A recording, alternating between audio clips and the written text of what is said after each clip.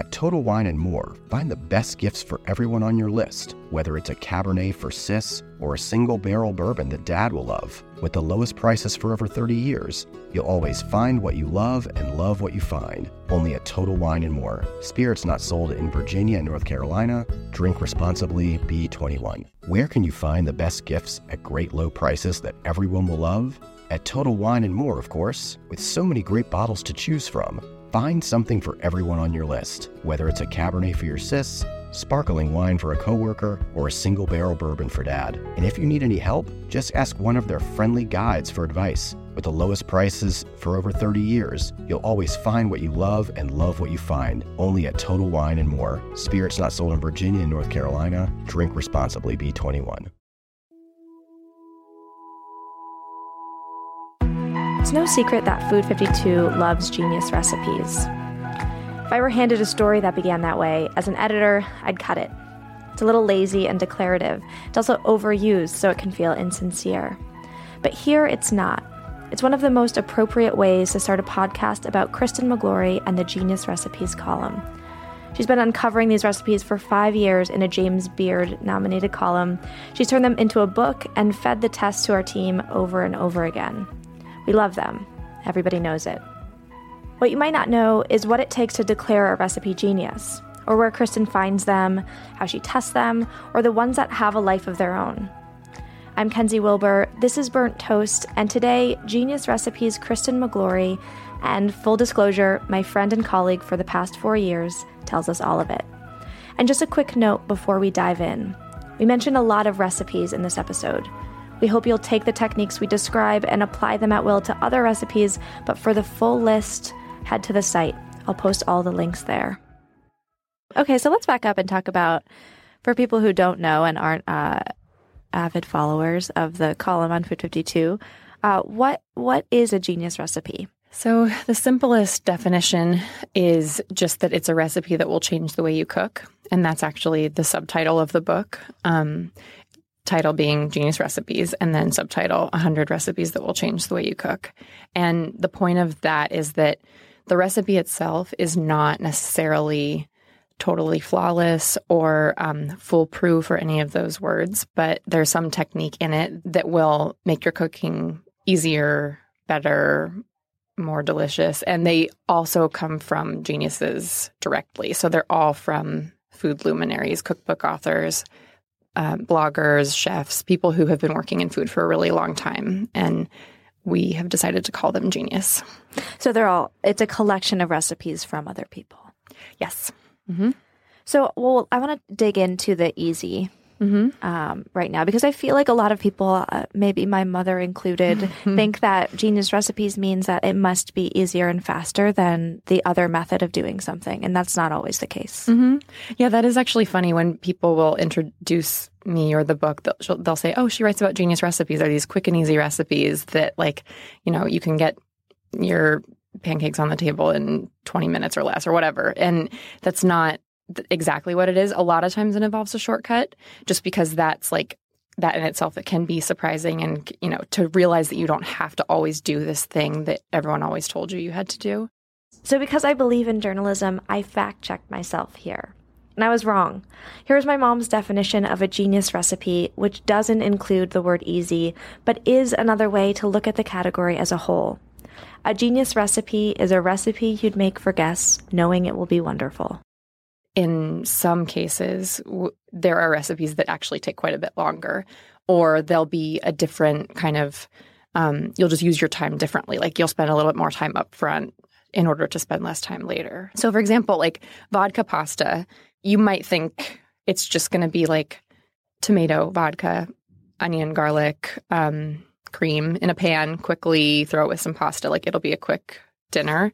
But the recipe that I ended up featuring was one through Ina Garten, and it roasts that sauce, that basic sauce, in the oven for 2 hours. So it's not quick and easy. It's not a weeknight dinner that you can have when you get home from work, but it's so much better that it's well worth it. So whatever the trick is to the recipe, it's worth it. Yeah, and the roasting is the genius part, right? Yes. So then what other sauces can you roast? Exactly. And you address that. Mm-hmm. Yeah. Basically any marinara-based, tomato-based sauce you can roast and it'll have much more intense flavors. But the vodka in particular, it like the more it has time to interact with the tomatoes, I think the better it tastes. I'm trying to think of my favorite genius recipe of all time. And it might be Marcella sauce. Really? And in that sense, It's not the chicken? The chicken is good. Barbara Kafka chicken? Oh gosh. I have a lot of favorites. Roasting your chickens at 500 degrees brings me a lot of joy. You reach for the top olive oils and invest in the best pans. But in the kitchen, how well do you care for your greatest tool, your hands? When mine take a beating cooking and cleaning, which is often, I use Bag Balm to work its wonders on my poor, distressed skin. Created 125 years ago on a Vermont dairy farm, their soaps smell great and clean hands without stripping moisture, and their fast-absorbing lotion means I can quickly get back to cooking. Treat your hardworking hands to Bag Balm, every chef's best friend. Use code FOOD52 for 20% off your order on bagbalm.com, good through 2024. So I realize we're speaking full-on genius right now. For those of you who aren't fluent, we're talking about Marcella Hazan's genius 3-ingredient tomato sauce. It's tomatoes, onion, and butter, simmered until reduced. We're also talking about Barbara Kafka's roast chicken, which you roast at a temperature much higher than you'd expect for only 10 minutes per pound. Those two are really like kind of the ultimate examples that I give people, and they do both happen to be shortcuts. Although, like, Marcella sauce isn't super fast. It's not super fast, but it's fast compared to, like, a Sunday sauce. That's true. And also it's a shortcut because it's so streamlined. You're not even chopping the onion. You're just taking the halved onion, simmering it with butter that you have not even, like, cut up or anything, and tomatoes in a pot for, 30 minutes, 20 minutes? And you get like a super rich marinara sauce. I love the amount of butter in that sauce. It's almost a little Beardsian. So just throw it in there. Mm-hmm. Okay, so how do you find these recipes? I rely very heavily on the Food 52 community. They've, from the very get-go, been sending me tips, and I have a little thing at the bottom of every article saying to send me your tips if you've been cooking something for 20 years, or if you've seen it on Twitter recently or heard about it at a dinner party. I want to hear about it. And just having that like layer of community involvement means that I have to spend a lot less time searching. I can trust them that they think that it's worthwhile. And then I test it. And then basically, like, if it works out well for me, then it advances, I guess, in the genius gauntlet. But that's actually a good point, that you're getting these recipes from, I'm sure you're finding a lot of them on your own. You're getting a lot of recommendations from the community. And that means that they're not necessarily undiscovered. Mm-hmm. So you've covered a good bit of recipes that have already been written about. So why cover them again? That's actually one of my favorite parts about the column, is that I could write about something that was popular last week or 3 months ago or 30 years ago, or maybe it was completely undiscovered. And it's kind of fun to bounce back and forth between those each week, because even on the ones where you might think that everyone's already heard about Jamie Oliver's chicken and milk or whatever, like that it's not news really, those are actually maybe some of the more fun ones to post about, because then everyone in the comments section has an opinion and an experience with it, or they've been cooking it for however long, or maybe it didn't work for them, and like that conversation gets going. So I actually like to cycle those in sometimes, which wasn't something that I realized at the beginning. People always want to talk about it. Yeah. People always will want to talk about 1-ingredient banana ice cream. Yes. And those are some of the ones that I love a lot too. Those quirky, like, other world ones. Like, that was a raw food blogger trick for a long time. Yeah. And the sweet potato slaw, like raw food bloggers. And you sort of find them in these weird nooks and pluck them out and like feed them to a wider audience. Yeah. Sometimes those communities that have these, self-imposed or not limitations end up discovering something new that an ingredient can do, because they don't like have these assumptions already in place. So, everybody thinks that sweet potato is poisonous if you eat it raw. And that's only true if you eat a whole lot of it and like nothing else pretty much and no other protein. But like in other parts of the world, people eat raw sweet potatoes all the time. And it takes something like a raw food community to realize actually how delicious it can be. Let's back all the way up. What was the first Genius recipe that you ever posted? It was River Cafe's strawberry sorbet, which really, it's bizarre that lemon isn't in the title because there's 3 ingredients and it's strawberries, sugar, and lemon. And the lemon is basically whole. You chop it up, you just get rid of the seeds, that's it. But the rest of it all goes into the food processor with the strawberries and the sugar, and they kind of make this like tart, creamy, slushy, bright pink substance that you can then churn, and it turns into this really good sorbet. And then you can, depending on if your strawberries are super ripe or not, or how big your lemon is, you can adjust to taste. But it's really good, and it's also really, really, actually, I hate to use the word foolproof, but truly, like I've taught it in classes, and every different student's batch comes out this, not the same, but really good. And, they've adjusted it to their taste. It's so much better than it should be. Mm-hmm. And the rind makes... It's, again, one of these ingredients that people think like you should just banish from your cooking, but it both adds bitterness to kind of balance out the sweetness, but also makes it creamy in a kind of bizarre way.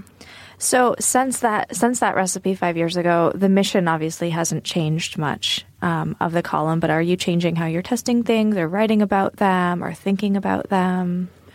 I'd say the biggest change over the years is that in the beginning, I really thought we were going to run out of ideas or run out of steam. We would do like all the iconic best versions of things, and we'd just be done. Like we published the best roast chicken, and we published the best ratatouille, and then we would just kind of like, well, that's all the things we eat. That's it. We're done. Nowhere else to go. And then a couple years ago, speaking of Jamie Oliver's Chicken and Milk, I actually published 2 chickens cooked in milk within like 3 weeks of each other, and they were like they might have been in a row. They were not literally in a row, but they were within the same month. Yeah, and that's how far we had come. Like they actually, even though the kind of they were both chicken cooked in milk, which sounds gross and is so wonderful and does this really amazing thing to chicken. But it sounds disgusting. It sounds like hot guacamole. Yes. Quick bit of context. We just come from filming one of our April Fool's videos starring none other than Hot Guac. It's a video of Kristen showing us how to make a recipe that might actually be a little genius too. Bacon guacamole chicken bombs from BuzzFeed Tasty. Hot guacamole. We were talking about on the way in here, like what are the foods that just sound disgusting, like you never want to eat? Like oven cooked milk, chicken, just like it's sitting in a bath of milk, which then curdles. Oh, yes. It's actually so glorious. Yes. Well, because the lactic acid in milk is tenderizing, and then also, and some fat is also kind of like protective. And so when you braise a lean protein in milk, it's just a great technique. And so, yes, I wrote about it first. Jamie Oliver's, and then Richard Olney's chicken gratin, which is, it's got some other tricks to it. It's a little bit richer. It's got some cream and some cheese and some wine and like buttery chickeny breadcrumbs. Yeah. And it's heaven on earth. It's so good. And so of course I had to write about both of them. They are very different experiences, and people went crazy for them, and they were like the top 2 posts of the year. So there is no one chicken and milk. You can talk about a different Genius chicken and milk probably every week for a while and be okay. And be totally fine. Yeah. But is there a tip off when you know that a Genius recipe is just going to do very well? I have a good feeling after doing it this long. Yes, I know that the chocolate cakes and the chocolate chip cookies and the chickens and things like crispy potatoes, all those are going to obviously resonate with people, but there are surprises all the time. Like when I look back at the top 10 from last year, there were sauteed mushrooms cooked in pickle brine, which apparently people had a hankering for. And they didn't even know. They didn't even know they wanted the pickle mushrooms, but Stuart Brioza did. That's the genius. Yes. Let's talk about the duds. Ooh, the duds. I imagine for a lot of the Genius recipes, you go into testing really wanting them to work.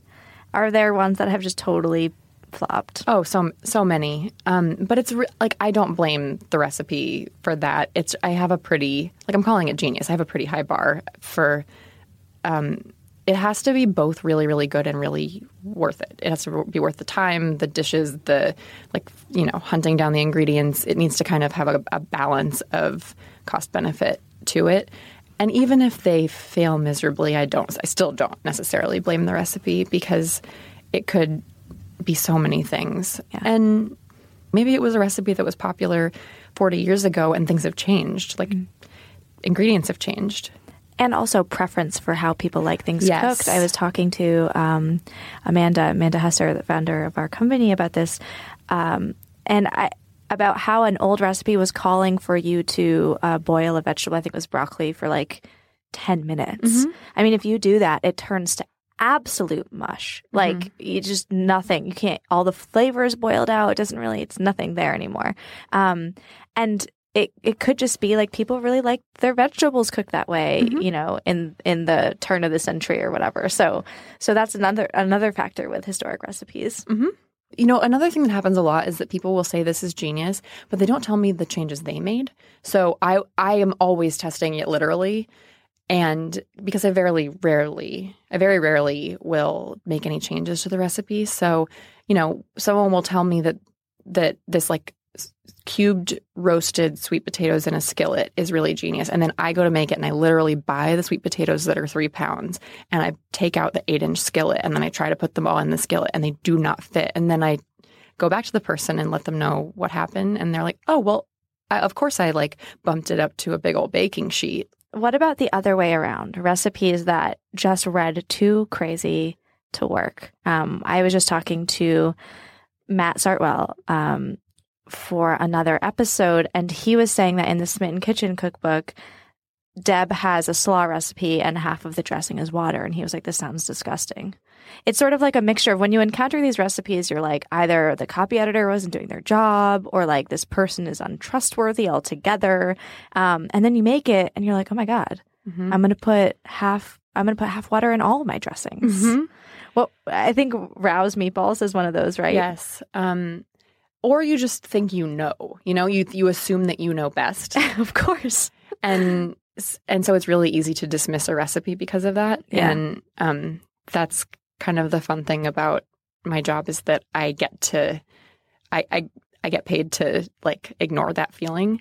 The meatballs are 2 cups of water and I think 2 cups of breadcrumbs and then kind of comparable amounts of beef, pork, and veal, but you're just looking at this bowl of kind of like a normal amount of meatball, and you have a pint of water that's about to go in it, and you're like, this is going to be so disgusting. It's going to be like raw meat soup, but then once you pour it in, it hydrates the breadcrumbs, and they lighten the mix, and the meatballs are super tender. Yeah, and it takes a little while too to like you want like delicately work it in, but as you go, more of the water is absorbed by more of the bread, and you're like, oh my God. It's like happening in front of your eyes. Becoming a meat pillow. The meat soup is turning into a meat pillow. Yeah, and that's something you want to eat is the meat pillow instead. I don't know what I'm doing with my hands right now. I'm making the meatball You're doing motion. a really soothing meat pillow fluffing motion. The cauliflower soup that you have on the side is another one because it's just cauliflower and water. Mm-hmm. And an onion. And like a tiny bit of olive oil to get it started. Right. And you would think that would be just like the most bland, like thin gruel of a soup. But, people think that cauliflower soup needs cream or chicken broth or whatever. And actually, what I discovered way after the fact was that cauliflower naturally has pectin in it, which is the same thing that's in fruit when you make jam. It just kind of naturally occurs in some fruits and vegetables. And that, when you blend it, thickens it naturally. So it tastes very creamy, but doesn't actually have any cream in it. And yeah, that's another one that a Food 52 member sent to me. And I would never have been able to find it in a cookbook on my own. And it was another one where like it really hadn't been covered anywhere else. So having someone who was brave enough in the community to test it on their own and tell me that it had worked for them is, it's now one of the most popular recipes on the site. Mm-hmm. The idea of a Genius recipe being perfect is not totally correct. It doesn't mean that it's not flawed in any way, right? We were talking about that earlier, how it doesn't mean that it can't be improved upon. It just means that there's one little specific point in the recipe that makes you think and changes the way that you cook. Mm-hmm. And actually, there have been cases, there's one really notable case that always comes to mind where the recipe was genius and now it's not so much anymore. The Anne Saran's rib roast of beef. That one, oh gosh, I forget when it was published, but it was decades ago. And it came out perfectly. Basically, the technique is you take a prime rib. Depending on how many ribs you have in the roast, it prescribes a different amount of time for it to be seared at 500 degrees in the oven. And it has kind of this coat of flour and salt and pepper on the outside, so it gets this really great crust. And then you shut off the oven. You know, it's something like you'll roast it for 12 minutes. And then you shut off the oven and let it just finish kind of coming down. And then so it gets this really great crust on the outside, and then it cooks slowly through to the middle. And both times I tested it, and then I put it up, and people were starting to make it and starting to say that theirs was totally overcooked. And I felt horrible because rib roasts are really, really expensive. Yeah. And it turned out that some ovens these days are just so efficient, energy efficient. You know, they're super insulated. And so they held onto the heat much more intensely than they did 40 years ago or whenever this recipe was first published. And so it's not really quite as genius as it once was. Because of technology. Because technology in this case. changed. So does a genius recipe then have a lifespan, or is it just more case by case? I think my warm and fuzzy heart would say no, they don't have a lifespan, but except for in extreme cases where the world kind of outpaces it. But even the rib roast is probably a really wonderful technique in new ovens, but it would just need to be... If you can get the time right. If you can get the time right, and you can maybe it only takes 2 minutes and then it kind of hangs out for a while.